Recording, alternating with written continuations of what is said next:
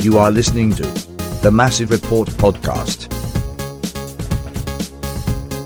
Hi, and welcome to the Massive Report podcast 2020 style. Tonight, doing it remotely with Murph, with Brett, with Bart. Hi, Bart. Hey, Brian. Good to see you, man. Good to see your smiling face. My name is Brian. Like and subscribe. Murph reminds me to say that, and about 1 every 10 podcasts, I actually get that in there. That's a terrible average. I'm going to try to lift that this year. That's one of my goals. And we thank, even though we're not there and we wish we were, Saucy Brew Works. We'll be back there soon to dive in face to face. But here we are virtually on something called StreamYard, which so far so good. I kind of like it. Yeah. I like it more than Zoom already. It seems to be working. Zoom was all glitchy for me. Are we feeling glitchy, guys, after a 4-1 loss to Union? There's a ton to talk about. So we love that. Fascinating lineup. Brett, how much of the lineup before you saw it did you guess? Correct. 45% of it, maybe. I'd like to feel like I'm pretty plugged in. And sweet Mary, Mother of Mercy, did some of those decisions come out of left field, or in this case, I would say come out of the in between the goal posts. We can kind of talk a little bit more, kind of in depth, a little bit about this as the podcast goes on. But yeah, some of those decisions, some of those personnel decisions were baffling to me. And I don't necessarily mean that in like, I didn't like the way, X player performed, but more just like shocked at the,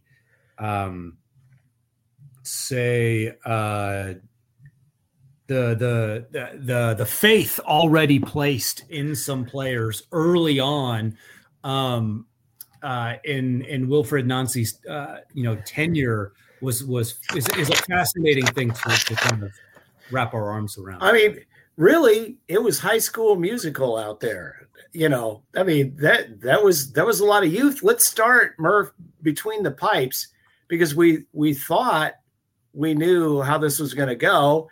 And we'll speak to the room situation and see if this is already all squared away. We didn't expect young MLS2 goalie of the year to snatch the starting job in the first game at, of all places, Philadelphia. Any inclination that you saw that coming? No, I think that was the biggest surprise. And there were a number of surprises for sure. I even saw Bailey Johnson from the Columbus Dispatch, who was in Florida and saw them scrimmage one of the times down there. We also saw him once here.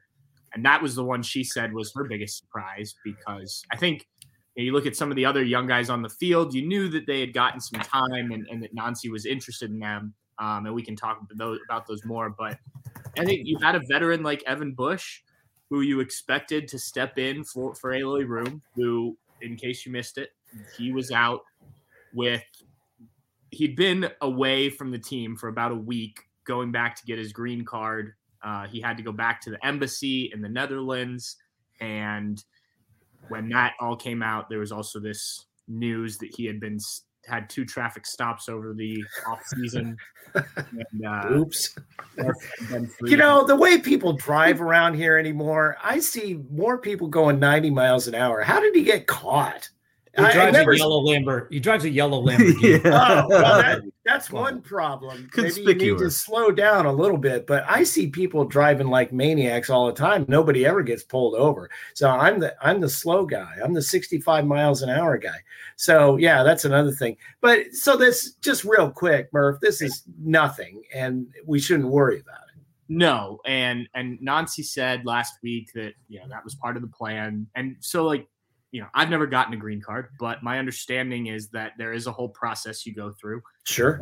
And that you don't really get, you can pick when you try and start the process, but there wasn't a lot of time available for him to get back over there once he started the process. And they wanted it done before the season started, because if he doesn't have the green card prior to the season, then he still counts as an international regardless of when he gets it during the season, which is a rule that's changed in the last handful of years. So it was all done to do that, to give the crew an extra international spot, down the road when they need it. But yeah, I still think everyone expected it to be Evan Bush. I certainly did. He's a guy who's played 10 years in this league. He's done well he didn't do well for this last trip to Philadelphia, which was with the crew, and they lost 3-0. But he has done well when he's had to step in. He's done well as a starter in the past for both Montreal, where Wilfried Nancy was a academy coach when he was there, and then with Vancouver as well. So that was definitely surprising. I think it kind of led into what Nancy elected to go with there, which was a lot of youth in that lineup, especially in the back line. And, that back five that we expected looked different than we expected, with a guy like Will Sands over Jimmy Medranda, Mo Farsi over maybe a Diaz. And then obviously Philip Quinton was a guy I think most people thought was going to start, but you had Josh Williams available. Mm-hmm. My biggest takeaway, I had two. The first was that he went with the guys that were available most in preseason. Medranda was out with an injury for parts of it. Josh Williams was out with an injury for parts of it. Luis Diaz was banged up a little bit. So I think he went with the guys that he saw the most throughout preseason, which that part makes sense. But I think it's a little naive to think you can go to Philadelphia, arguably the best team in the league, and play a brand new system with that many young guys on the field. I think if this had been a home game, if this had been next week, I think it makes a bit more sense. And maybe it was a bit of a surprise. There was a lot of it that worked in the first half, but they certainly got figured out throughout the course of the game. And I think it's tougher to get young guys to do as many things or adjust on the fly as you might with a Josh Williams, a Jimmy Medranda, somebody like that. And, I don't want to put everything that happened on the young guys, but I do think it was, like I said, a little bit naive to think you could go there. And I guess if you get the result, it looks genius, but they didn't. Bart, how about this? We only played 2 preseason games. This looked almost like a throwaway in a way. It's like it's a long season. There are a lot of matches. Was this sort of like, well, what chance do we really have at Philadelphia when they're at full strength? We put in a new system. We're trying to work in these kids. Let's just jump over the ledge and see what happens. I think, maybe to an extent, I'm sure that, Wilfried Nancy and no one, in the organization would say a game like these or any of them are throwaways. But, when you are looking at it, it's one of those first games that suddenly, especially when you learn that you're not going to be able to play with room, even though that's, decision that they made from within the organization. That really, I think, kind of changes your calculus a little bit more. I still was a little bit surprised not to see Josh Williams in that lineup. How can he score if he's not there, Bart? Exactly. It hurt for my picks, but also, for some of the points that Murph brought up, and because Quinton was among the players exposed on some of those goals that they did have from the run and play, and just where especially with a back line that a 3-man back line. I think having that Josh and one of the other guys in that back line too. And Steven Herrera is not a guy who's played that center back position too often. So I was a little bit surprised with that. But I think, Nancy's looking at, hey, we do have a full season in front of us. And you look at the ceilings with some of these guys, like, what you've got, your floor with Josh Williams and even some of, the newer players like the Medrandas, who, are pretty established in MLS. You kind of know what you're going to get. See what you can get with these kids in about as tough a road environment as you're going to face in MLS. And if you're a team that wants to make the playoffs and wants to make some noise, you're going to have to go through Philadelphia, and you're probably going to have to go through, or I should say Chester. You'll have to go through Chester, on the road. So see what you got. You learned a lot, or at least learned that that's not a team that you can give up too much with. So, Brett, last week we talked about Matan, and I kind of put him in with all the other kids because, he's been here a while, but we always had the feeling that, he was miscast with Caleb Porter. And certainly he was in the middle of that first goal, or the only goal, even though it was, ruled an own goal. What did you think of his play? Were you heartened by what you saw? So this is going to turn into kind of a philosophical kind of soliloquy, if you will. So bear with me for a minute.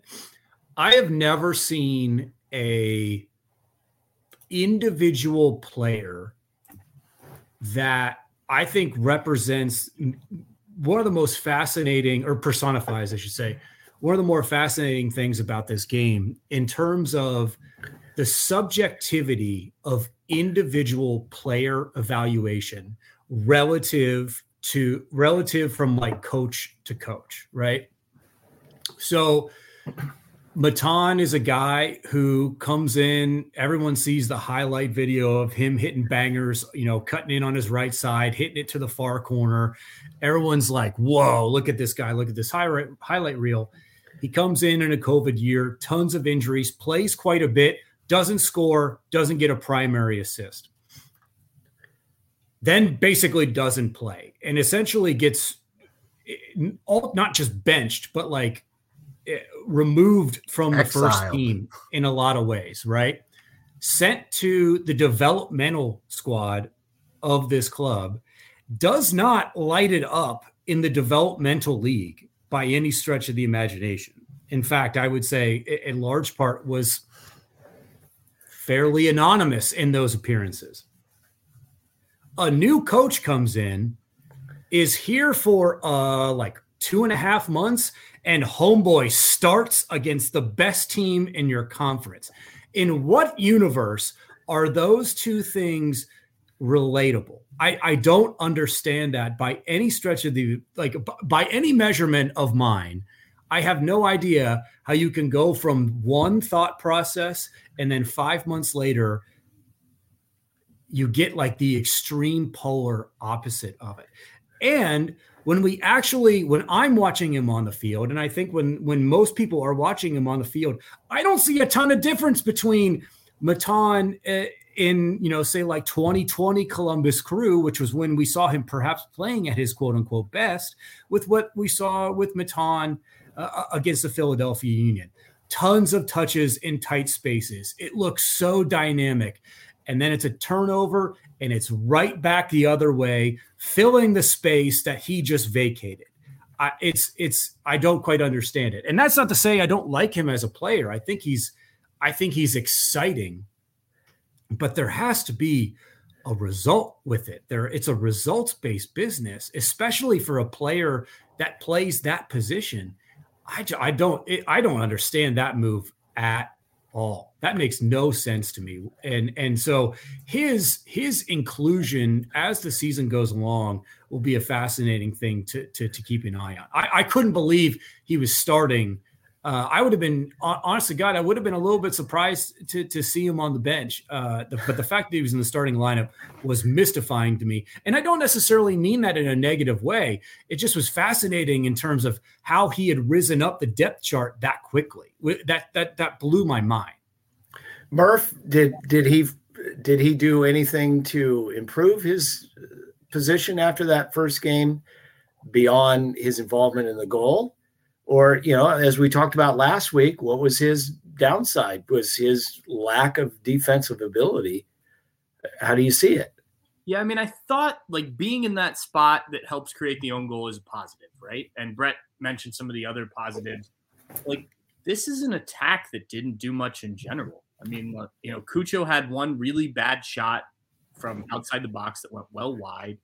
I mean, they put pressure on Philly's defense, but what they finished the game, 2 shots on goal. And, this is Lucas didn't look as dynamic. I was interested in some of the set pieces they ran, but he had a chance from the top of the box that didn't result in anything crazy. It just didn't look like it had clicked yet. And whether that's Matan, whether that's, just trying to fit into this new system with, kind of a striker and then 2 guys playing underneath him, it's hard to tell with just one game of evidence there. But I thought the front 3 in general, and then, you have 2 young wingbacks, who one of which is still working very much on his offensive game, and Will Sands, who comes off at halftime. And, you're not getting a ton from them. Mo Farsi, I thought, played all right. But, the attack just didn't look crisp. Like you said, it almost still looked like they were trying to figure it out in preseason, which is funny because in preseason they scored a lot of goals. Well, that's preseason, I suppose. A lot of times it's fool's gold. Bart, and I don't know, I don't want to spend a lot of time in the handballs, Bart, because I don't think anybody knows what the hell a handball is anymore. I think it speaks to VAR being an impediment sometimes because we get so granular, and the same with offsides. I mean, it's like, what is offsides? What isn't? You can see, but his toe is offside, whatever. But handball is the most frustrating thing to me. But that is what it is. We would have lost the game anyway. The second goal, the first one that Philly got in the run of play, was disturbing because we were caught with our pants down, right?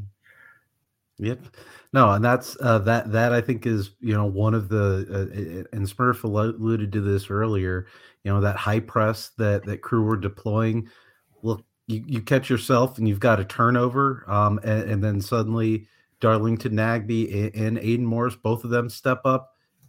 Suddenly there is a lot of open space for a team like Philly to. And that's a tactical thing. We want to do that. We want to win the ball back immediately. And in that particular situation, it left a ton of space. And it was not pleasing to the eye to see how we didn't react to that very well. And you could tell, even though I couldn't see their eyes, I'm sure Philly's eyes were like, this is nice. This is fun. This is a team that's been, playing together for a long time, that knows how to execute, that, creates those triangles, with that diamond formation that they have. And yeah, they're going to finish that. You expect them to finish that.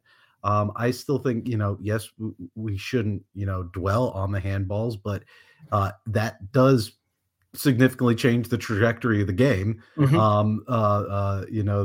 one dubious one, another, and we talk about it when we talk about Apple TV and the broadcasts, but it wasn't just fans saying that those were bullshit. It was the announcers and maybe not so many, not so profane a manner.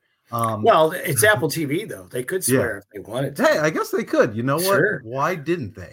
Yeah. I mean, what the fuck? Right.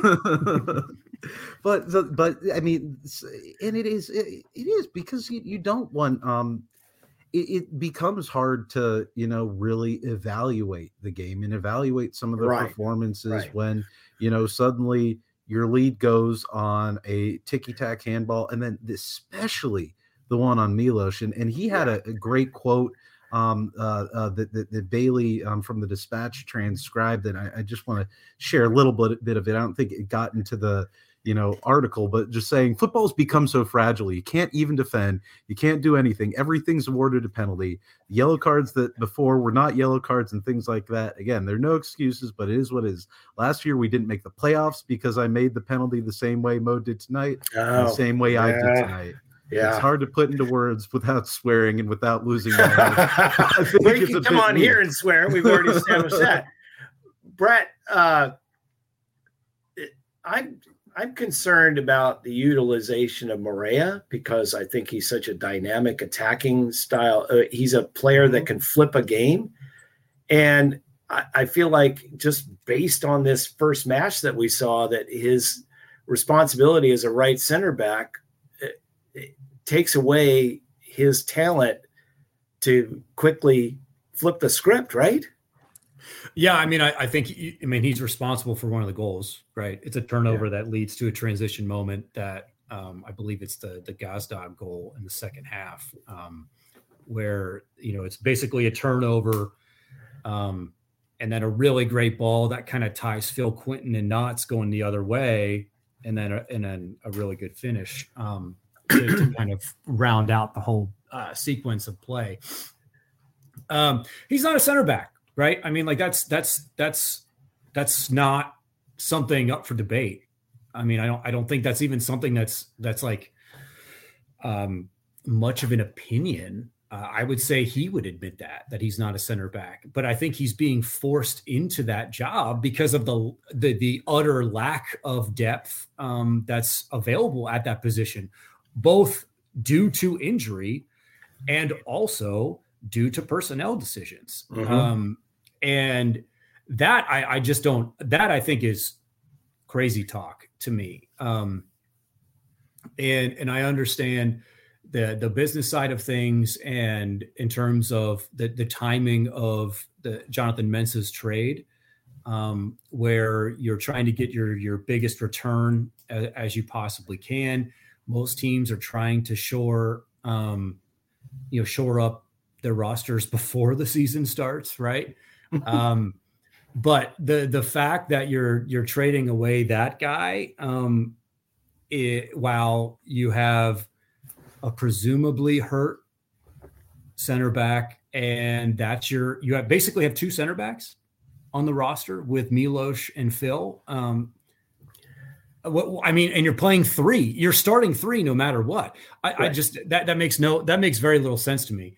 But that I think that's kind of the nature of the reality of the situation, right? In that this is Wilfried Nancy's team, right? And it's his prerogative. His entire job security depends on his ability to take a roster that isn't his. And I think that's really important to say as well, that this is not his roster. This is not his team. He has to take that with his system and his, football philosophy and marry those two things as best he possibly can. And to expect anything other than growing pains is probably misplaced expectations. Mm-hmm. Now, that being said, and their greatest, this team's best source of depth is at outside back right now. So in terms of Will Sands, Jimmy Medranda, Luis Diaz, who's being kind of employed as a de facto right back, Mo Farsi, and Steve Moreira. You have a lot of guys who can play left back and right back on this team. So maybe you feel like, since there's more of a safety net there compared to, say, center back, that you can afford to move Steve a little bit more in field. And I think that's kind of the, probably what they're saying is the lesser of two evils in terms of tough decisions that they can make. But it didn't work. For me in this first game. And so the question that we have to answer, that we can only answer with the benefit of more games and more time seeing these guys play, is are the reasons plural that it didn't seem to work due to the fact that this team just doesn't have the personnel to make it work, or is it because Philadelphia is a really good bleeping team that has basically everybody back from last year minus a backup striker? I am going to lean more towards that second part, especially after Jim Curtin realized that, we can give them 60% of the ball and it's probably not going to matter in terms of chance creation for us. And it didn't really change a whole lot. So I think it was maybe more due to the fact that Philly's just really good, right? And I tweeted about that a little bit after the game, that that was a pretty sobering dose of reality. Hey, this is an elite MLS team, but the best manager in the league, that everybody in that organization absolutely loves. Yeah. And that buy-in is so rare in MLS.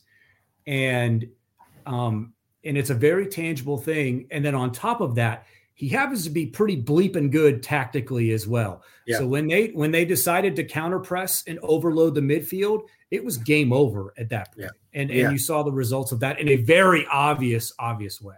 Well, the long game here, Murph, is that we're going to have to replace Jonathan with somebody. And we talked about this last week, and it's hard to find good center backs around the world. Strikers and center backs, they're in short supply. But it seems to me that if we're going to have some success this year, that this has to be addressed, right? Yeah, I mean, and they're aware of that. And Tim Bezbatchenko said there was a guy that they were close to that's in Turkey that because of stuff with the earthquake, they oh my goodness, yeah, may not get that player. But I mean, like, I think they may keep Steven Moreira at that right center back. I mean, spot. I don't see him moving. Yeah, who's going to play? Yeah, right. I mean, who's going to go in that spot? They want somebody who is more mobile and can kind of push forward a little bit. I mean, Nancy did that last year with, I forget the guy's name, but it was the left center back. It wasn't really, a true center back. I think we talked about it last week. I think it's easier to say before the game, but and Brett mentioned growing pains. Like there's going to be some adjustment here, right? They're doing a lot of things differently. Nancy's clearly going to trust some younger guys. And so, it could take a while before this team looks like they want to look. And you look across the field, that's the blueprint they're using now. And Tim Bezbatchenko, when we talked to him on Media Day, talking about how they want to use this Crew 2 team to develop guys. And that's not what they were saying a year ago. I mean, they did want to use Crew 2 and there was some emphasis there, but you see the difference already with Nancy versus Caleb Porter. And they're going to give him time. Beyond this, it's not going to be a quick trigger here.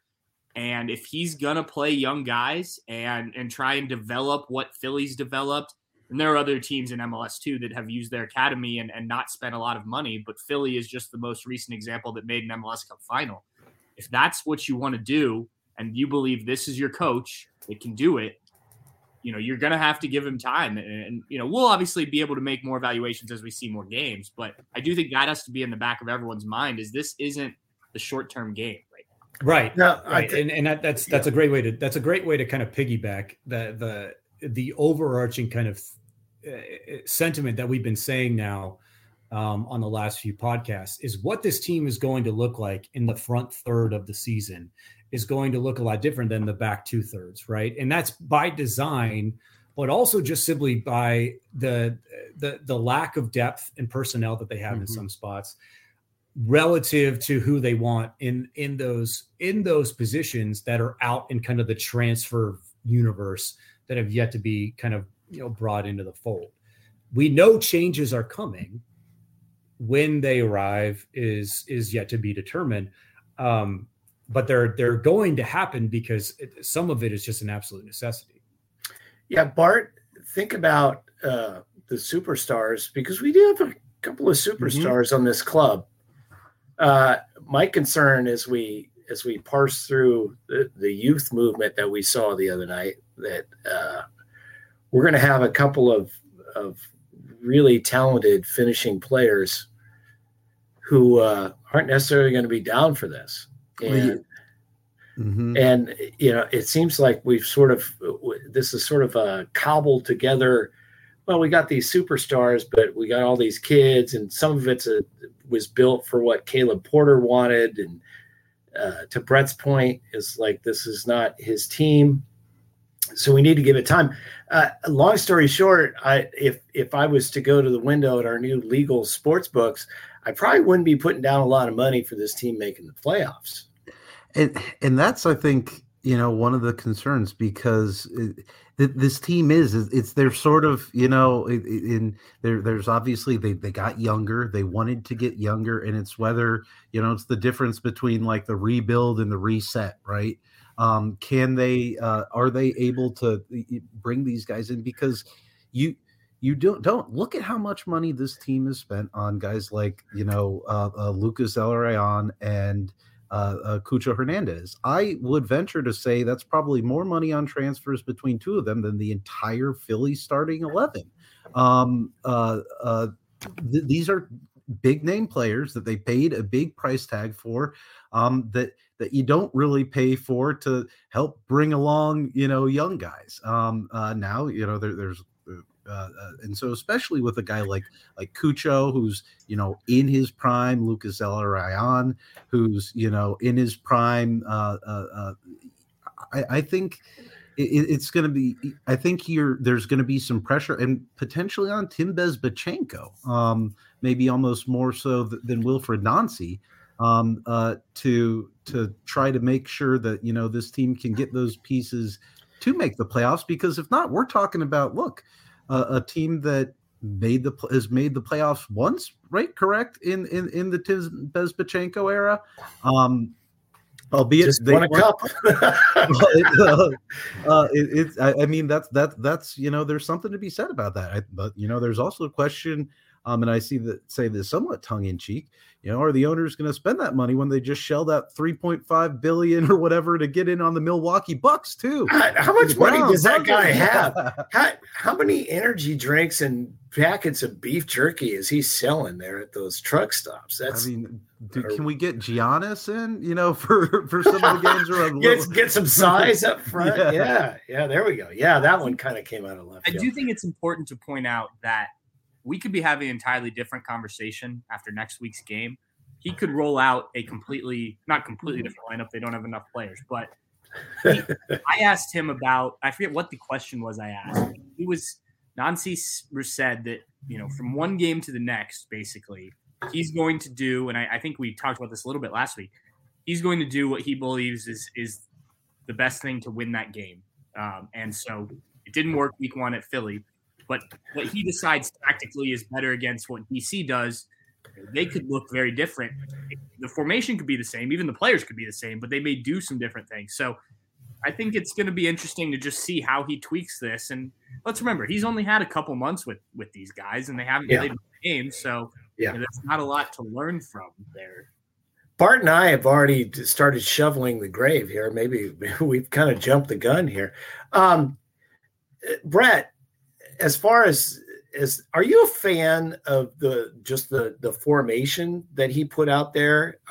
Because we can debate all the time, because that's the one thing about the beautiful game that's so interesting is how different managers approach how they deploy their players. Are you a fan of this? Because I read a lot of tweets, and certainly our old friend Alex Stanek was like, that was a terrible result, but I was entertained. I think what ultimately he's trying to do is be on the front foot that we always talk about, right? Yeah, and I think the back three is very much in vogue right now in terms of managerial philosophy, formation wise. 5 years ago, it was, defending out of a 4-3-3, attacking 4-2-3-1, a la Caleb Porter, maybe even as far as back as 8 years ago. 15 years ago is playing in a diamond, right? And you had your kind of your typical 10 at the top of that diamond, and you were trying to direct everything through that player.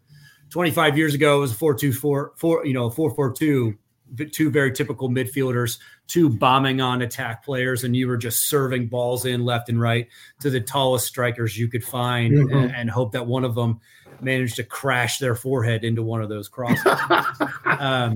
35 years ago, we were assigning numbers depending on what country you played in.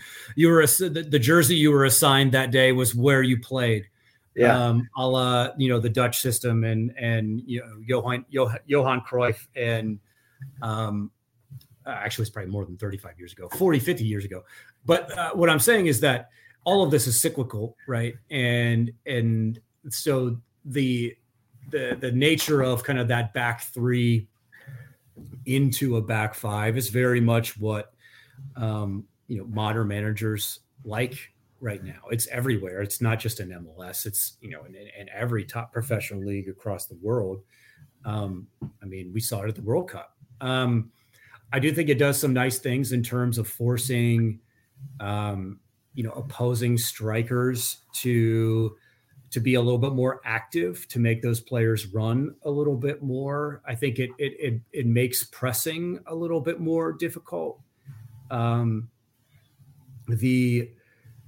hard thing is, and I think this is something that we maybe see a little bit more of as the season goes along, you rely a lot on your goalkeeper to kind of maintain possession with that back three. Most of that with Patrick Schulte instead. Yeah, exactly. Most of that with the goalkeeper's feet, mind you. Your ability of your outside wing backs to maintain possession is a key kind of cog, kind of in the philosophical kind of structure of all that goes on. I personally don't really like it, and that's coming from an attacking midfielder perspective as the player that I was, in that I wanted to be in the center of the field. I wanted to receive the ball back to goal, be able to turn and go. And I think in some ways that's something that is a little bit less emphasized, maybe. I'm not sure, because we just don't know. We just don't have enough kind of reps in terms of what we want to see from this, this team. I do think that one thing that I love that Nancy has kind of repeatedly said, both in his time at Montreal, and then he's also said it a couple different times with Crew, is they have like this very like kind of loose set of parameters that they want players to play in. And then within those, they want them to express themselves, specifically in a creative attacking sense. And I think that really suits this Crew roster really, really well. But like, that's all well and good. You still got to make it happen. Yeah. And so the fruits of that, of those labors, I think, are yet to be seen. I mean, 2 shots on target against, the best defensive team that we saw in MLS last year. So that's not necessarily, a net negative per se, but one of them is a direct free kick from Lucas, and the other one is the one that went in. And so, I'd like to see a little bit more in front of goal. I definitely would like to see a little bit more in terms of a little bit less fluidity in that front three. I think actually does them a little bit of good in terms of maintaining shape, certainly against a high press. But yeah, I think the formation works for me. It's just the personnel at the moment doesn't really work, but that is maybe not his fault. So all excellent points, and it's like I think we're trying to sort of answer all these questions that we have and that the supporters have that simply are not answerable yet because we haven't seen enough. But we talked a lot about kids, Murph, but one of the more interesting nuggets on massreport.com was the comment from Nancy that he wanted Darlington Nagbe to be more aggressive. How do you see that playing out? Is he comfortable with that? We know that, and we made note of that on the site, that his passing percentage would go down. I mean, he's a legendary passer of the ball, almost never makes a mistake. That's going to go down a little bit, but do you see him embracing that role? Yeah, I think he did, especially when they were kind of on the front foot in the first half on Saturday. I thought both him and Aiden were both really aggressive, both in the pressing that they did, and then just kind of getting forward a little bit. I mean, he wasn't as forward as I think some people may have read into that. He's not going to become a number 10 all of a sudden, but he wasn't just near the center circle passing the ball left and right, which I thought was positive in terms of him being more a part of the attack. Again, I don't think that the attack is there yet, which is unfortunate in a game where you give up 4 goals because you'd like to score more. But I think that asking him to do that is another part of kind of the growing in his game and the guys around him, because for the last 3 years, he's been in the exact same role for the most part under Caleb. and hasn't been asked to do anything different. So the guys that know how to play with him have played with him in that role. And I think they're going to have to figure out, if you're going to press high and teams are going to figure out a way to turn you over and go the other way, okay, who's there if it's not a strong back three that can take care of that business? So that falls on Nagbe a little bit too, as kind of the veteran guy in that midfield next to Aiden. And Aiden will run, but he doesn't have that same level of experience to know exactly where to be. And Darlington was not fantastic defensively on that goal you mentioned either. That Philip Quinton, I think, was the one that was singled out because it looked silly, but Darlington didn't exactly do wonders to get a stop there either, in my mind. Well, unless we have anything else on this match, we should probably kind of put a bow on it. Bart, do you have anything to add? Just one, and it's actually more about Philadelphia. And there's a couple things, and it's on MLS.com, and there was some discussion about it before the game, and then certainly after, about some anonymous quotes that had been in the Athletic last week of executives around the league, and basically saying something to the effect of, no one would know that Philadelphia is, the most successful team in the regular season over the last 3 years. They're not that impressive. And then there was and especially in the Philadelphia media, but to an extent as well with the national media, this storyline about, Philadelphia, they've got all this bulletin board material that they need right now. And they are, Jim Curtin, comes out right after the game and says, anonymous quotes are for cowards. And boy, they really showed the Columbus Crew that. And, the thing about anonymous quotes, Brian, is that it can be anyone. It could be, it could have been Tim Bezbatchenko saying that. It could also have been Ernst Ernst Tanner, the Philadelphia GM. It could have been Jim Curtin saying that, trying to motivate his team. It could have been anyone with that. It harkened back to a little bit with Caleb Porter, who would always find a way to just get a chip on his shoulder and try to talk about the respect or lack thereof that his team is receiving. And when there's not a single serious person covering MLS who doesn't think that Philadelphia Union are an elite team, one of the best teams in MLS, there's no one serious about that. But congratulations, Philadelphia, you really proved it. All you had to do was take a team that was playing 2 players making their MLS debuts, 3 players making the first MLS start, 1 player making his first start since 2001, another player making his first start at a new position, and all under the first game under a new coach, and you just needed 2 dubious penalties to get that dominant 4-1 win. Congratulations, Philadelphia. Let's anoint them now. Can we also can I say this too real quick? If you are an anonymous MLS person who it does think that Philadelphia is not an elite team, stop talking, because the last thing Major League Soccer needs is a pissed off Philadelphia Union, because then they're like, if you think like the manufacturing, the underdoggedness, so to speak, of Philadelphia Union has been somewhat successful over the last couple of years, give them actual, true, tangible underdoggedness, whatever, bulletin board material, and watch them blow everybody out. Stop feeding them.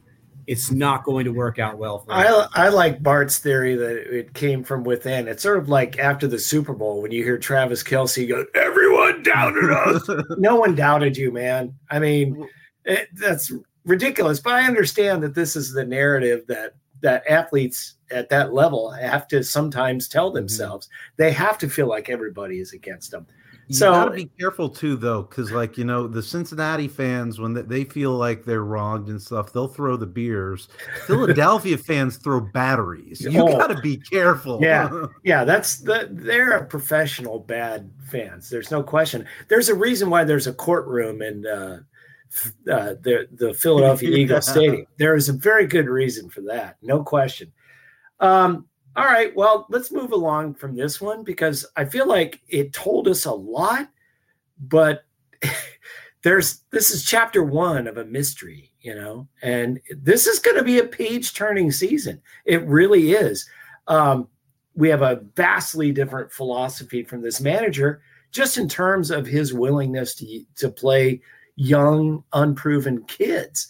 And that right there is going to give us so much to talk about. And it's so different from Caleb Porter, who was so stubborn about everything. So this is going to be very interesting. Another interesting club in this league is DC United because they're managed by Wayne Rooney, who is now the manager going into his first full season. And he's kind of a loose cannon anyway. Brett, what do we know? What do you think of Wayne Rooney, the manager? They won their first match 3-2 over the troubled Toronto franchise. So I don't know how much that tells us, but just kind of an overarching, what do you expect as Wayne Rooney brings in DC United on Saturday night? Well, if you saw how they won the game, I think we can definitely at the death. Yeah, and also what appears to be a super motivated group, and so I think you can maybe see the benefits of him as a motivator a little bit, and just looking at that game. I think that their personnel is fascinating. What do you get out of Christian Benteke? As a kind of your like talismanic, like number 9 player. But I think they have some youth that are really dynamic. I think they're definitely not a squad to be taken lightly. And but the big thing for me is Rooney's like he's like more of like the personality, right? Of like the kind of in like the English Premier League vein of like this bombastic type, kind of manager at the center of all of these kind of, moments and quotes and mind games and everything. I think he's definitely that type of guy. And so whether or not they get any kind of, tangible on-field success out of that is yet to be seen. But with with their first game of the year, they couldn't have asked really for anything more. And in terms of momentum coming into this Crew game, they have that in spades. I mean, this team, most people picked them to finish bottom of the East. But I think when you have a guy like Rooney, and I don't know how he is tactically as a manager, but like he did some good things over in England with Derby County, and he has played under one of the best man managers in the history of the game in Sir Alex Ferguson. And I think just, if you watched him play, he's always motivated 100%, that type of thing. So to Brett's point, I don't think that will be any sort of issue about them getting up for games and whatnot. It'll be whether they have the talent. Aren't they starting like a 14-year-old? They have a 16-year-old on their roster. Yeah. So starting Sanj. Well, DC United has done this before. Yeah. That worked out swimmingly, didn't it? I guess they won the World Cup, but I don't see this group being that good. But I do think that it will be, there is something to having, especially in a first full year with the coach like Wayne Rooney, having something there from the motivational side of things. So, I would be very interested to see how they come in and how they approach attacking this Crew team on Saturday on the road. Was that game? I haven't watched the game. Was that in Toronto or was that in DC? Yeah, it was in DC. Okay, so yeah, and don't sleep on the fact that Lorenzo Insigne comes out of the game for Toronto with a non-contact injury, and then all of a sudden everything kind of swings from the TFC side of things to DC. I'm totally. It's Teddy Kudipietro. Teddy Kudipietro, I believe is his name. Is the dude who scored the latent stoppage time winner that everyone's been talking about in terms of like somewhat mercurial kind of type player that they're all excited about. But I've only heard about Atlanta's late winner. I haven't heard anything about DC. Yeah. So, well, yeah, the Almeida winners overshadowing that a little. Yeah. But yeah, I mean, it's kind of a 4-4-2 formation from DC United. I know that's what we saw, from them last year towards the end of the year. So, that'll be kind of interesting too. They're very much, I think, in a rebuild, so to speak. And so where they measure up relative to kind of the MLS Illuminati's expectations will be fascinating. Well, one Pedro Santos will make his immediate return. Is that one Pedro Santos or Juan Pedro Santos? No, one Pedro Santos. This seems almost perfect. Our first home game of the year, and the beloved Santos shows up. Murph, is he the kind of guy that's going to come into this match with a chip on his shoulder, or is he like, it's business, whatever? I think there will be some of that from him. I mean, we know he's a fiery guy. I think he'll be glad to see a lot of these guys and be back and whatnot. But yeah, it would not surprise me if there's a little added emphasis to this game for Pedro, given I don't think he expected to not be playing for Columbus, to use a term near and dear to our hearts several years ago. I don't think he expected to not be a part of the crew this year. And so getting a chance, especially early in the season, to come in and have a good game against a new manager and whatnot, I think he would be interested in that. Bart, I could see part of your home in the background. Would you bet the house that Santos scores on Saturday? I would not. Okay, well, something else of lesser value. Part of you has to believe that somehow this is going to happen. I mean, the part of me that, is a crew fan and always expects the worst definitely does. But the part of me that also, watch Pedro Santos. Now, wait a second here. You're the man with the most optimistic score picks. And that's what I mean. I also watch Pedro Santos dribble it in around the Nordeck and wind up and then kick it a couple times where it went about 3 inches and then out. He's missed a couple in his day too. I still, that was one of the moves that was really tough, for me.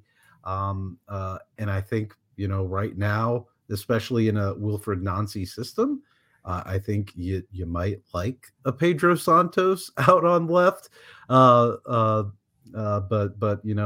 that's where we are now. Looking forward, I think he'll get a huge round of applause from the fans, and he should too. So, yeah. Oh, absolutely. And if the crew do not have a nice package, they should, yes, for those beautiful screens, otherwise, not a chance. That would require some forethought. If they don't have something in mind as a video tribute and, maybe take him off his game a little bit too. Maybe give him an award, give him a key to the city or something.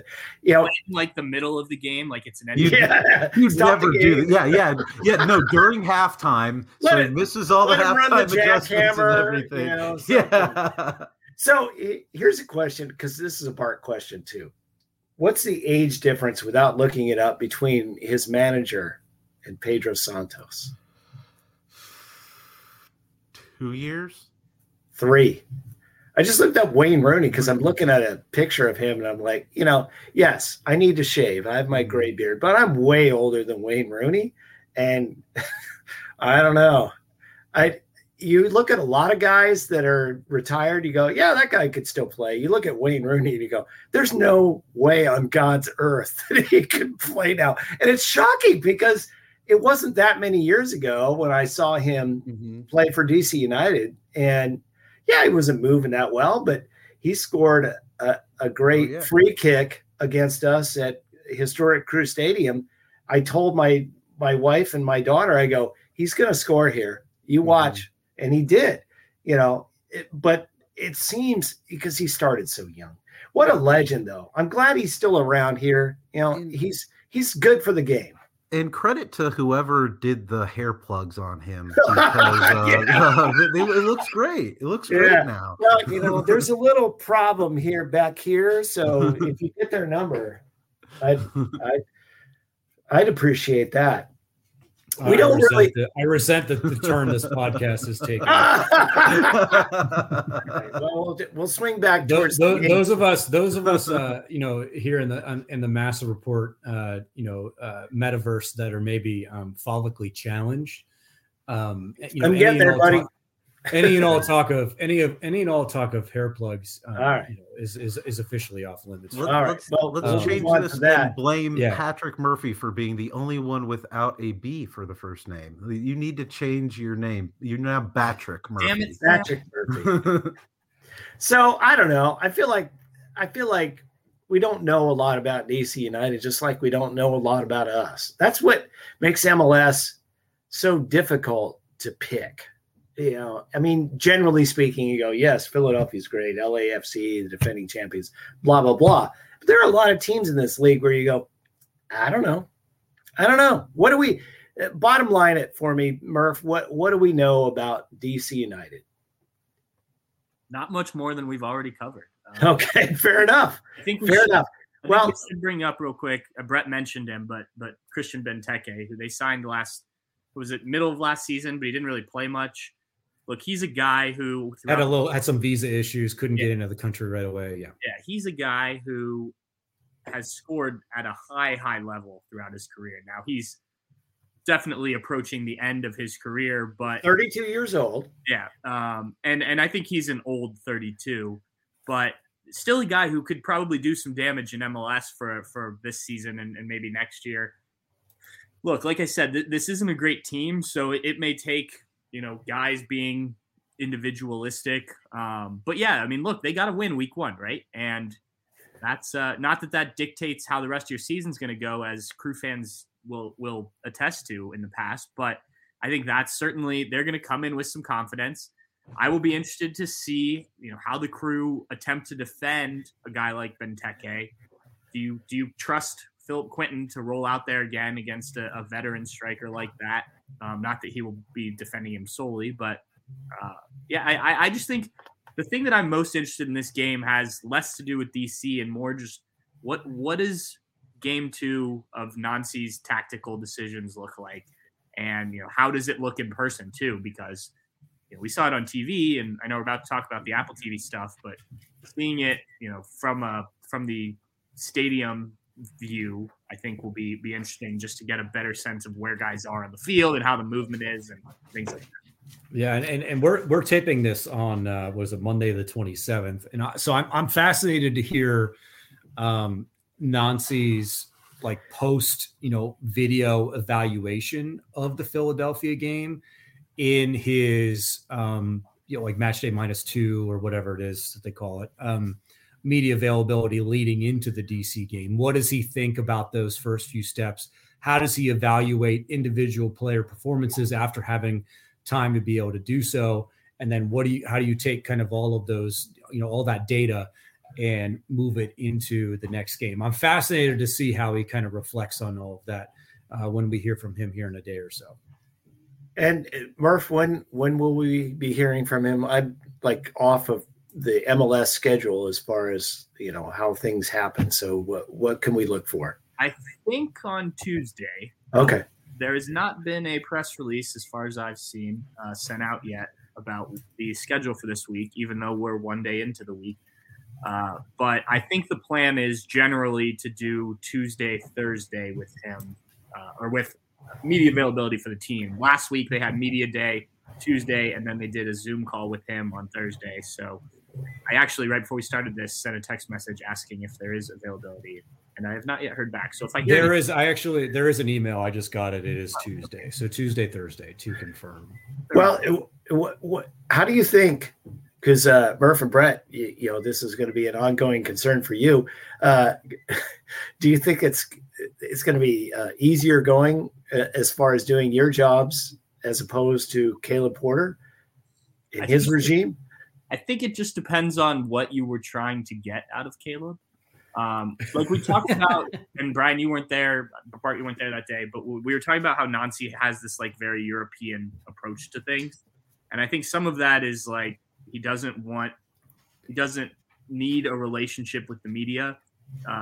In Caleb, while he could definitely have his bad days where it was bad with Caleb. There's also, Caleb grew up in the American sports media where I think there's a bit more relationship between a lot of people in, people that cover the team and coaches and whatnot. So I don't know. I will be interested to see how much he's willing to talk about like the things Brett brought up and kind of reevaluating that, at least to the local media. Caleb was good. I mean, he could be very defensive about things. Yeah. It was good about definitely telling you what he thought from the game. And, and that was fun. That was fun. I just wanted Nancy to be fun at the end of the day. And I think give us something. His personality has started to come out a bit more. He doesn't have to be nice. He just has to give us stuff to talk about. He very much is a nice guy. I don't want to give that sort of vibe.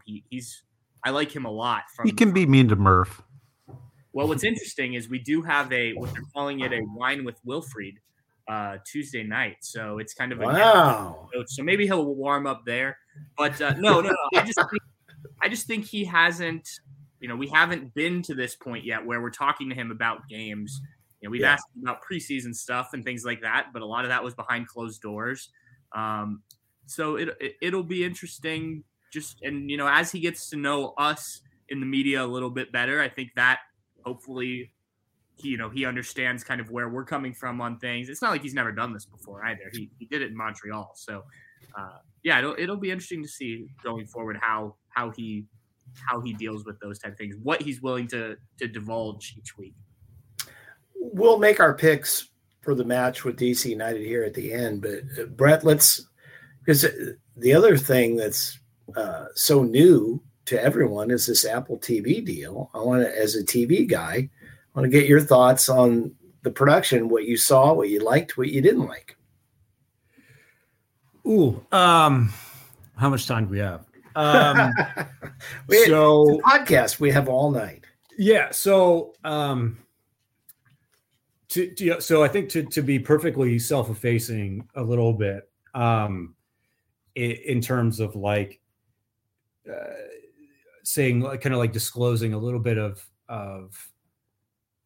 some of the reasoning why I feel the way I do about the Apple TV stuff is also kind of important in terms of understanding like my kind of transition process from the end of the Bally Sports TV stuff to now not working in a TV capacity with MLS. And that so essentially they eliminated sideline reporters from any and all broadcasts for reasons that we don't really know. Some of them logistical, some of them financial. I don't really know why. And so that was that was in large part, I think, maybe the impetus as to why none of us, in terms of, when I say us, I mean sideline reporters across the league, were kind of brought in from the regional sports network side of things to Apple TV. And that was frustrating, but that can be a different podcast, a conversation for a different podcast. But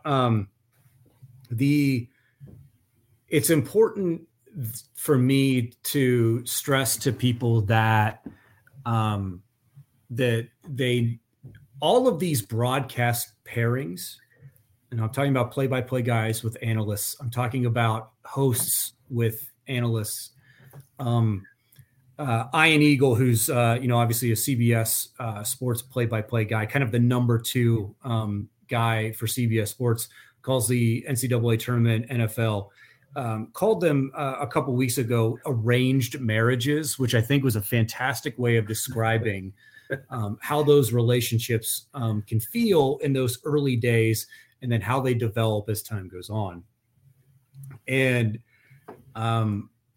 and so they're going to be experimenting. They, meaning MLS/Apple TV, is going to be experimenting with those pairings and those kind of arrangements as the season goes on. And so that'll be kind of a fascinating little tidbit that we see as, kind of who works well together and who doesn't. Production value wise, I think that the change to full 1080, 1080p aspect ratio and video quality was awesome. I kind of don't exactly know what we were putting out in Bally Sports, but it wasn't quite 1080, I don't think. And so the picture quality is fantastic. The production value of the games is a little bit different because of who they're getting to direct the games and who they're getting to produce the games. I thought with the Crew game specifically, there were a lot of questionable cutaways at times. The friends that I watched the game with were probably tired of me yelling at the TV to go back to the game. The Crew's best opportunity in terms of an attack happened while we were watching a close-up of someone else. And we didn't actually see it live. We saw it on replay in the second half. That's not good. Yeah. So like stuff like that, but they're growing pains, right? They're going to be filling out some of that. But my biggest gripe is with the VAR process. And I'm not talking about it in terms of like rules and any of that. The second handball is a fantastic tried and true point by point kind of blueprint of what not to do in a replay situation. We did not see what I would call the offside camera, which would be like the broadcast side of the game. We didn't see the off-camera shot of whether or not Milos is even in the box on that handball call. It's unquestionably a handball in terms of, does the ball hit his arm? Yes. Do we know it's in the box? From the one shot that we saw during that VAR review, we couldn't answer that question definitively. That was a huge mistake during a really pivotal moment in the broadcast. And that was really frustrating for me to watch as a fan, because that's like simple TV, to be quite honest, that we should, when I say we, I'm talking about the broadcast industry, we shouldn't be making that mistake, period. But the fact that it happened was frustrating. And that's my big, one of my big concerns around this, is because, we are in relatively uncharted territory where this is the entire broadcast is one part and parcel with the league. You're that, a little bit, with the NFL, but it's still CBS, it's still Fox broadcast crews doing it. These are MLS broadcast crews. And I think there is an argument, for potential, certainly a perceived conflict of interest, where it is not in the league's interest potentially to show, in the same sense that you'll see often in stadiums, at least, again, there's the perception, I think, certainly among fans, that, hey, sometimes they're not going to show every replay that, the most damning replay up on the scoreboard. You might be seeing that at home, but we don't see that there on the scoreboard because of reasons. And that there's at least a little bit of an incentive, or at least an uncomfortable position to put yourself in as part of the broadcast team, as part of the, the director for this, to potentially show an angle that is going to undermine the league, and undermine the official ruling from the officials in VAR. I think it's an uncomfortable position to put them in. I don't know, the way to solve that, short of, divorcing it and saying, hey, the league should not be broadcasting this, spinning it off as its own entity. I don't know. But that was just one of those things that I didn't really think about until you run into that first replay, and then it's, oh my goodness, this is a little bit concerning. Murph, I'll tell you what, I think that, as much as the other sports leagues have ignored MLS, and not giving it too much credence. They're watching this very carefully because we are at a turning point in sports broadcasting because of the financial position of Bally Sports. And they are on the verge of bankruptcy, on the edge of a Major League Baseball season. Not only that, but teams, including our own Columbus Blue Jackets, are broadcast on Bally Sports. There's going to be a sea change in this business in the next, it could be a few months. And I think that the NBA, NHL, and MLB, certainly NFL can do whatever the hell they want, that they're the baby Huey in the room and they're just going to do whatever they want. But these other leagues are trying to figure out how they can control more of these dollars and take all of this in-house. And I think they're all standing by and watching what MLS is doing with Apple TV. And Apple TV is a great partner because they don't give a crap about, I mean, this is a loss leader for them. This is the display of soda in the front of the supermarket that's discounted. It's a loss leader. So they want it to look good. I don't know that they care about any of the other stuff that we're talking about. And the other leagues are saying, they're sort of out there experimenting with this stuff that we want to do, right? Yeah, I think you're definitely right. I mean, I don't know. You mentioned the some of those leagues with Bally and the local broadcasts. I mean, you saw it kind of first with the NFL this year on Thursday Night Football and the Amazon broadcast that they did. I think you've all brought up some very good points, and I just want to bring up another one. Is like, if you are a person who wants to go out and watch these games, it's not. I mean, they do now have DirecTV, which is carrying it, which is what they did for Amazon for Thursday Night Football. But I have friends in the bar industry, bar restaurant industry. I talked to a few of them that they didn't know where it was on DirecTV, couldn't find it. They can't get DirecTV at whatever bar restaurant they work at.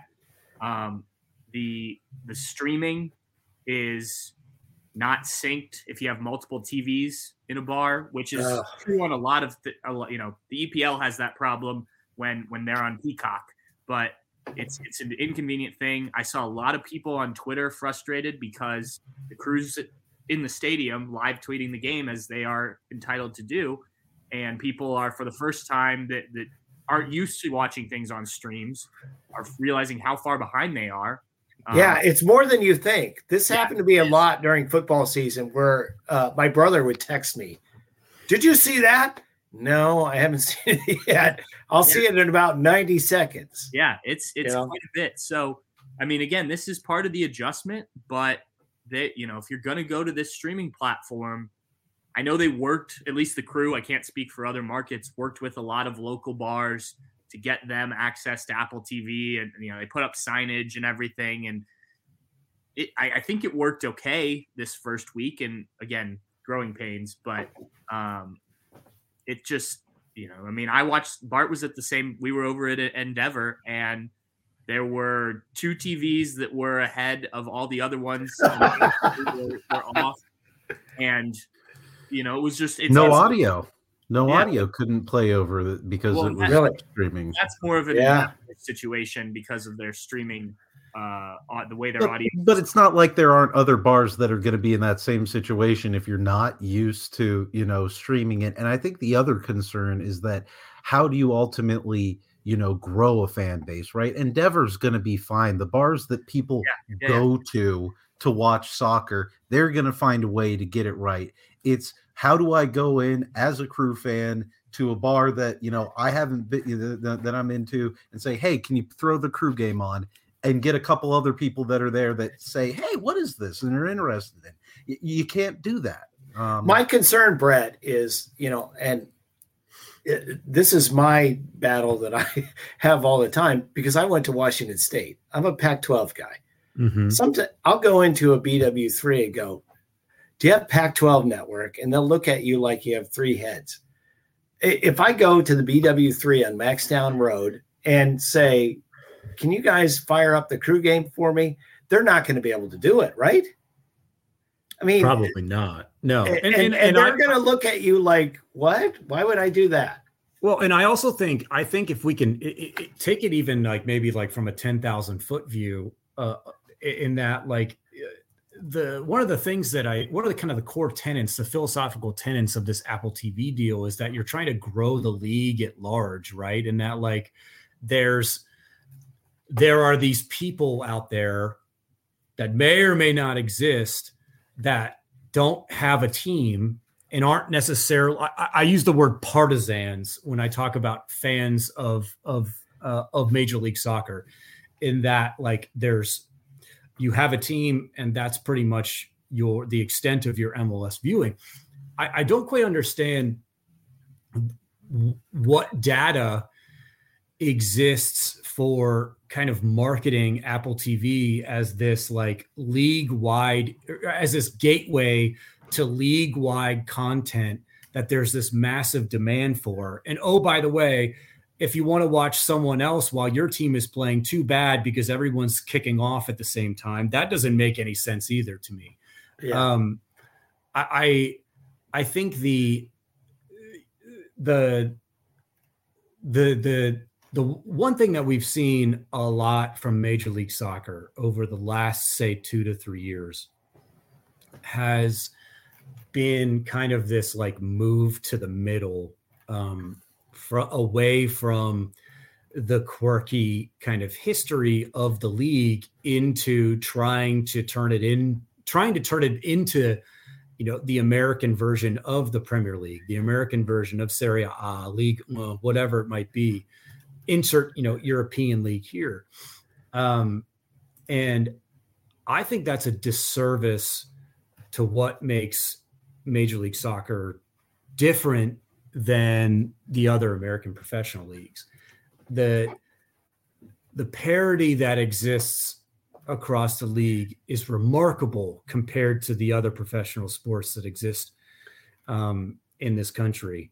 The hyper local fandom that exists is so different to any of the other leagues. I want to say like it's like the average NFL game gets like 45 million people watching it across the country. Like throw on any NFL game and you're getting whatever the percentage of the country is turning that on. Major League Soccer can't get 1/100th of that on their most watched game ever. Yeah. So I think the more we devalue this individual fan experience on a hyper local level, the more we actually lose people. Now, that's it's essentially asking an unsolvable question. How do you cater to that? I'm not entirely sure. I would hope there are smarter people than me that are probably able to touch on that and answer that question, certainly in a more tangible way than I can. But I do think that with this Apple TV deal, MLS looked at the paycheck and said, we'll take the biggest one and we'll figure the rest out later. Yep. And the logistics were just you're along for the ride. It's like the Reds owner at the start of the season last year. It's like, where else you gonna go? Right. Oh no. But that was the hand they were dealt because of the return on investment in terms of ad sales, on a linear TV deal just wasn't there because the demand wasn't there. Right. They were looking at, I think MLS thought they were going to get $500 million from ESPN, or a $600 million offer from Comcast / Disney / Fox Sports, whatever that it's not going to happen. Hashtag Megacorp is now. And I think the number was like 250. And so, when they didn't, what they thought their demand was on a linear perspective, didn't meet that. It was like, oh shit, like, what are we going to do? Because the overhead costs are outrageous. And then the viewership numbers don't meet those by any stretch of the imagination. So they picked Apple TV deal, the Apple TV deal, and now they're trying to build the airplane as they're flying it. Yeah. And so there are going to be bits and pieces that fall off along the way, and they're going to have to make some changes. And I think that's all fair, right? And that's fine. But I do think when this is not a case, in my mind, it's one of the rare instances where like the phrase rising tide, raises all boats doesn't apply here. And so I think when we lose a little bit of the individual quirkiness that makes Major League Soccer, that's a pillar in my mind that this entire league has been built upon. When we lose some of that, we devalue the individual fan experience. And I hope that doesn't continue, but I may be not super optimistic. This league is built, Brett. I think what you're trying to say is that, and you did it very eloquently. And it's built on Diamond Dong Night. Well, point blank. It's built on civic pride. Yeah, and I think that there are a lot of supporters in this league who don't really follow other sports all that much.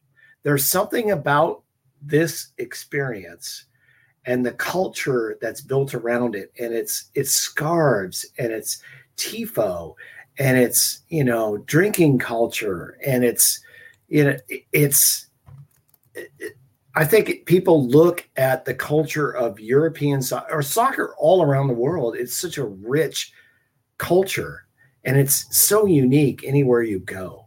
And I think that people that don't necessarily become fans of other sports are like, I like this. I like this social experience, and I want more of this. And to your point, Brett, I think it's an excellent point, is that the danger here is that by sort of making this MLS. Yeah. Like one of the things I tweeted about after the game was in reference to the Apple TV stuff. And I think this is a really big challenge for the broadcasters to overcome. One of the best things that I think we did at Bally Sports, and that Neil Sika is very much like the shining example of this, because he's an absolute freakazoid in terms of being able to instantly recall indivial moments. Oh my God. Yeah.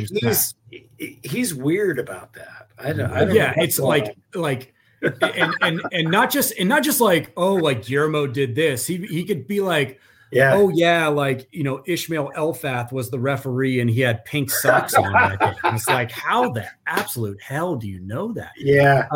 Yeah. But one of the best assets for us that we used all the time was the ability to juxtapose all of these individual crew moments with present crew, and how those past moments influenced in a very direct and tangible way the current crew season. Now these broadcasters who are coming from other parts of the country are parachuting into these games and probably have no ability to even touch on that context. Mm-hmm.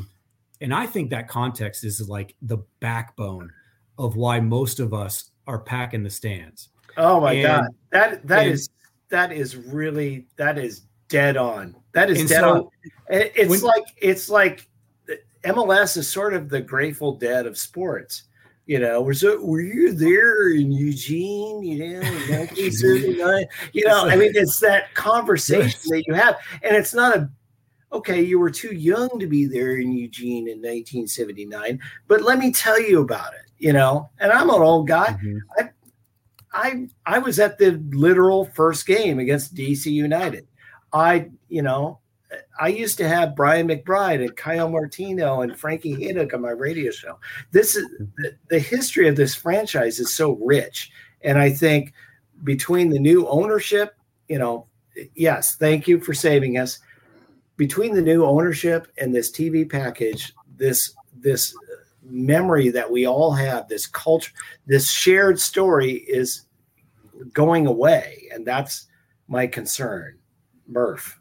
Well, I think the difference, the way that other leagues have gotten away with this, these announcers that aren't your local announcers, the NFL, they do it in Europe with European leagues, is that those announcers grew up with that sport. They grew up with the NFL. They know just because they're not a Green Bay Packers fan doesn't mean they don't remember Bart Starr if they're old enough, or Brett Favre, or, whoever. Just because you didn't play for Manchester United doesn't mean that you don't know about the history of Manchester United. Look, I spent an hour on the phone with Danny Higginbottom this week, and I thought he does a great job, and he did a great job calling Union games in the past. But that's so different than Neil, who, even if he wasn't at the press conference that week, still knows, as Brett was saying, so much about this team and was there on a nearly daily basis when we were allowed to be there. And I just use Neil as kind of a juxtaposition there with Danny. It's just, Danny knows a lot about the Philadelphia Union, and you could tell that in the broadcast, but he had to pick my brain about the Crew and they're going to have to do this every week until, probably like mid-season, when they've seen a number of teams multiple times, just because there isn't that. It'd be the same if one of us were trying to do it about another team, when, we know so much about the Crew, but as we've talked about before, Brian, there's so many teams in this league. You can't keep up with everybody and what they've done the last 6-7 years. And, on top of that, you're adding in a new head coach who was in Montreal last year. And, it's just a lot unless you're just dialed in on it. And I think MLS has gone a little quick here to go away from that. When you watch football, and I'm a football broadcast nerd. I get into the announcers and the production of the broadcast and so forth. You hear the play-by-play person and the color person. What do they talk about? We sat down with Coach X on Thursday, and that's part of what they do every week. That's part of the production of the telecast. And there was some of that. I know that at least for the Crew broadcast, I know they did talk to, I think, like a coach and a player this week. I think they did it over like a Zoom call. So there is some of that, but it's the bare minimum you could do and you should expect. The only thing I'll do also, I think, puts it along with this, although this isn't a new development, but it was something that was mentioned and extended this week along with the Nick MLSification, was the extension of the jersey deal with Adidas, which again, that's another thing, Brett, you talked about MLS taking the most money they can get and then kind of thinking about if that is the Adidas jersey deal to a T throughout this league's, in its initial years and its infancy. I think getting all the, yes, get that Adidas deal, but now we've seen this year was a nice, I think at least so far, change from the trend that we've seen in the previous years of just monochromatic. They did seem like they let those teams do a little bit more with the jerseys. The cynical side of me is like, yeah, it's because they knew it was the last year on the deal. And so, hey, we'll give them a little bit of something here to make them happy. And then we'll give them, the template jerseys for the next 5-6 years that we've got planned out for them. But it's just, I think, just another example of, again, Don Garber putting the league, and just because of the nature of how MLS is, the owner operators, they are franchises. The ultimate product is MLS. It's not any of these teams. It's not any of these players. And the sooner we all, realize that is the plan, the sooner that at least we can, fight against that. One thing that happened, it didn't happen in the Crew Philly broadcast, but I did see some tweets about this with some of the other shows that went on. Shows, when I say shows, I mean games. That there was almost like an infomercial type feel to some of what went on. And like, I know The Athletic had a piece where they essentially like pooled all of their MLS reporting talent for kind of the thoughts on it. And there were a couple of the guys who reflected a little bit on the fact that in one show they were even saying like, go and buy jerseys online, MLSsoccer.com,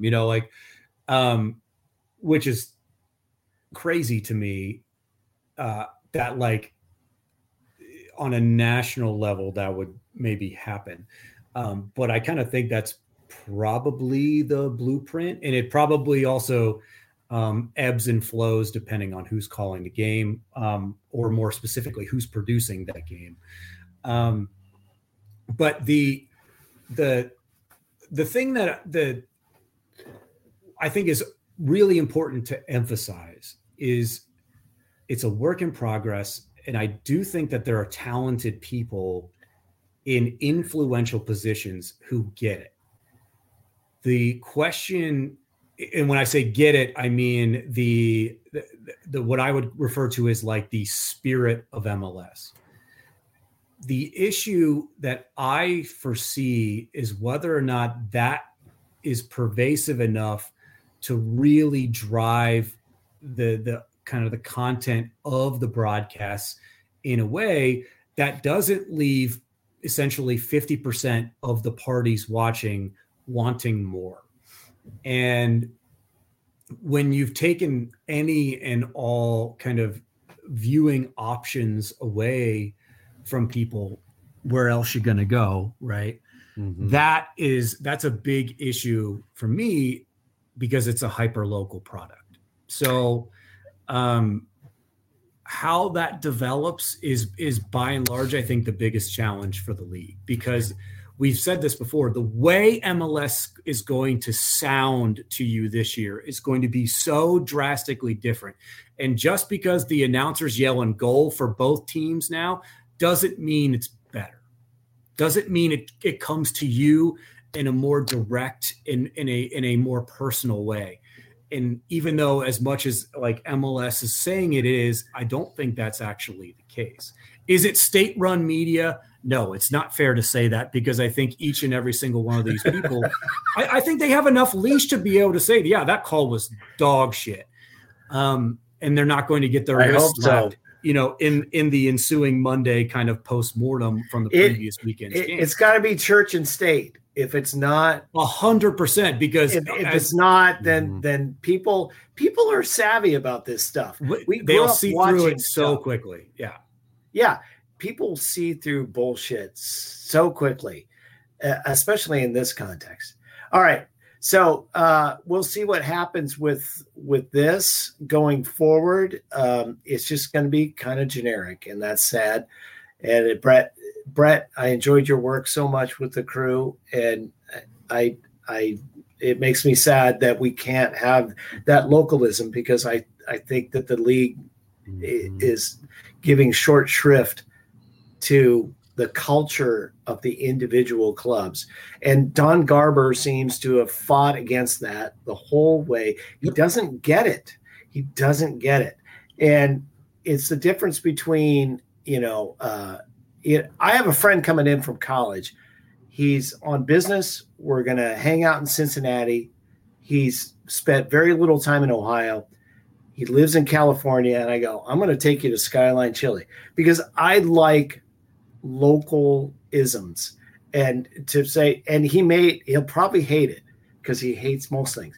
But that's important to have that localism that MLS is giving up, and that's one of their assets. They should hang on to that. Can I give you an example of essentially that, but in non-sports world kind of terms? If you're traveling to, most people, right? If you're traveling somewhere, are you going to hotels.com or Airbnb? Well, I'm going to hotels.com. I don't want to stay in other people's houses. That's just so. Crazy. But I would say that if you were to poll all of MLS fans, are you going to hotels.com or are you going to Airbnb? Most people are probably going to Airbnb. I know. I'm old because of that localism, because you want to be able to feel like you're kind of swept up into that natural progression and feel of that place. And the fact that we've essentially leaned into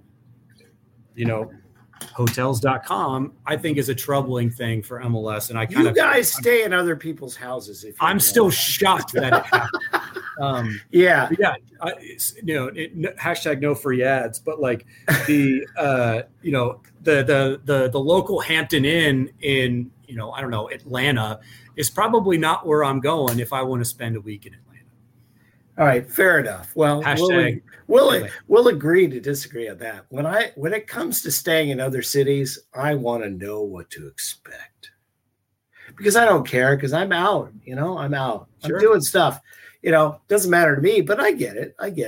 All right. Well, we'll see what happens. Bart, before we make our picks, I'll just remind you, because there's so many teams and so many games, that St. Louis City did beat Austin in their inaugural game. That has to make you happy. 3-2 there. Just the way they scripted it. All right. Well, I left my tinfoil hat downstairs, so let's make our picks. Murph, I'll start with you. DC United. And again, thank you guys. This has been a really fun discussion. There was a lot to go through. This Apple TV thing is fascinating to me in and of itself. So I appreciate you hanging out for so long. This might be the longest Mass Report ever, Murph. Murph is like, oh, man. So I'm going to have to cut out parts of this. No, this is all my fault, by the way. That's all my fault. I take full responsibility. No, this is fun. It was fun. And brevity might be the soul of wit, but it's not in my house, baby. Yeah, that's right. All right, Murph, first to you. Make your pick for Saturday night. First of all, this isn't even close to the longest podcast from my understanding. And Sam will have to edit it. Speaking of Sam says 2-1 Crew. All right. Sam was busy playing volleyball or something tonight, so yes, which is my recording. Gotten into volleyball. I am also going to go 2-1 Crew. I think they bounce back and find some offense, and things look a little bit better, and maybe people aren't as angry come next Monday when hopefully we're recording at Saucy. All right, Brett. We always say Bart to the end because he always makes the craziest pick. So there's nothing you can say that Bart isn't going to be intimidated by. So go. 2-0 Crew. I think we're going to see the black and gold due for the pendulum in terms of a penalty swinging the other way. So one of those goals is a Crew penalty, and but I think it's some of the defensive problems for the most part sorted out against DC. So 2 goals for the Crew and a clean sheet. All right. Well, I'm going to kind of fall in the middle here. 2-2 draw. That's what I say. I'm not until I see it. I'm concerned about what I saw, the lapses and the goals in the run of play. It's just like, Wayne Rooney is watching. He's having a pint and watching that film and figuring it out. So 2-2. Bart? I'm gonna go with 4-2 Crew. Wow. I think the goals are coming. I think they still have some struggles defensively because of this.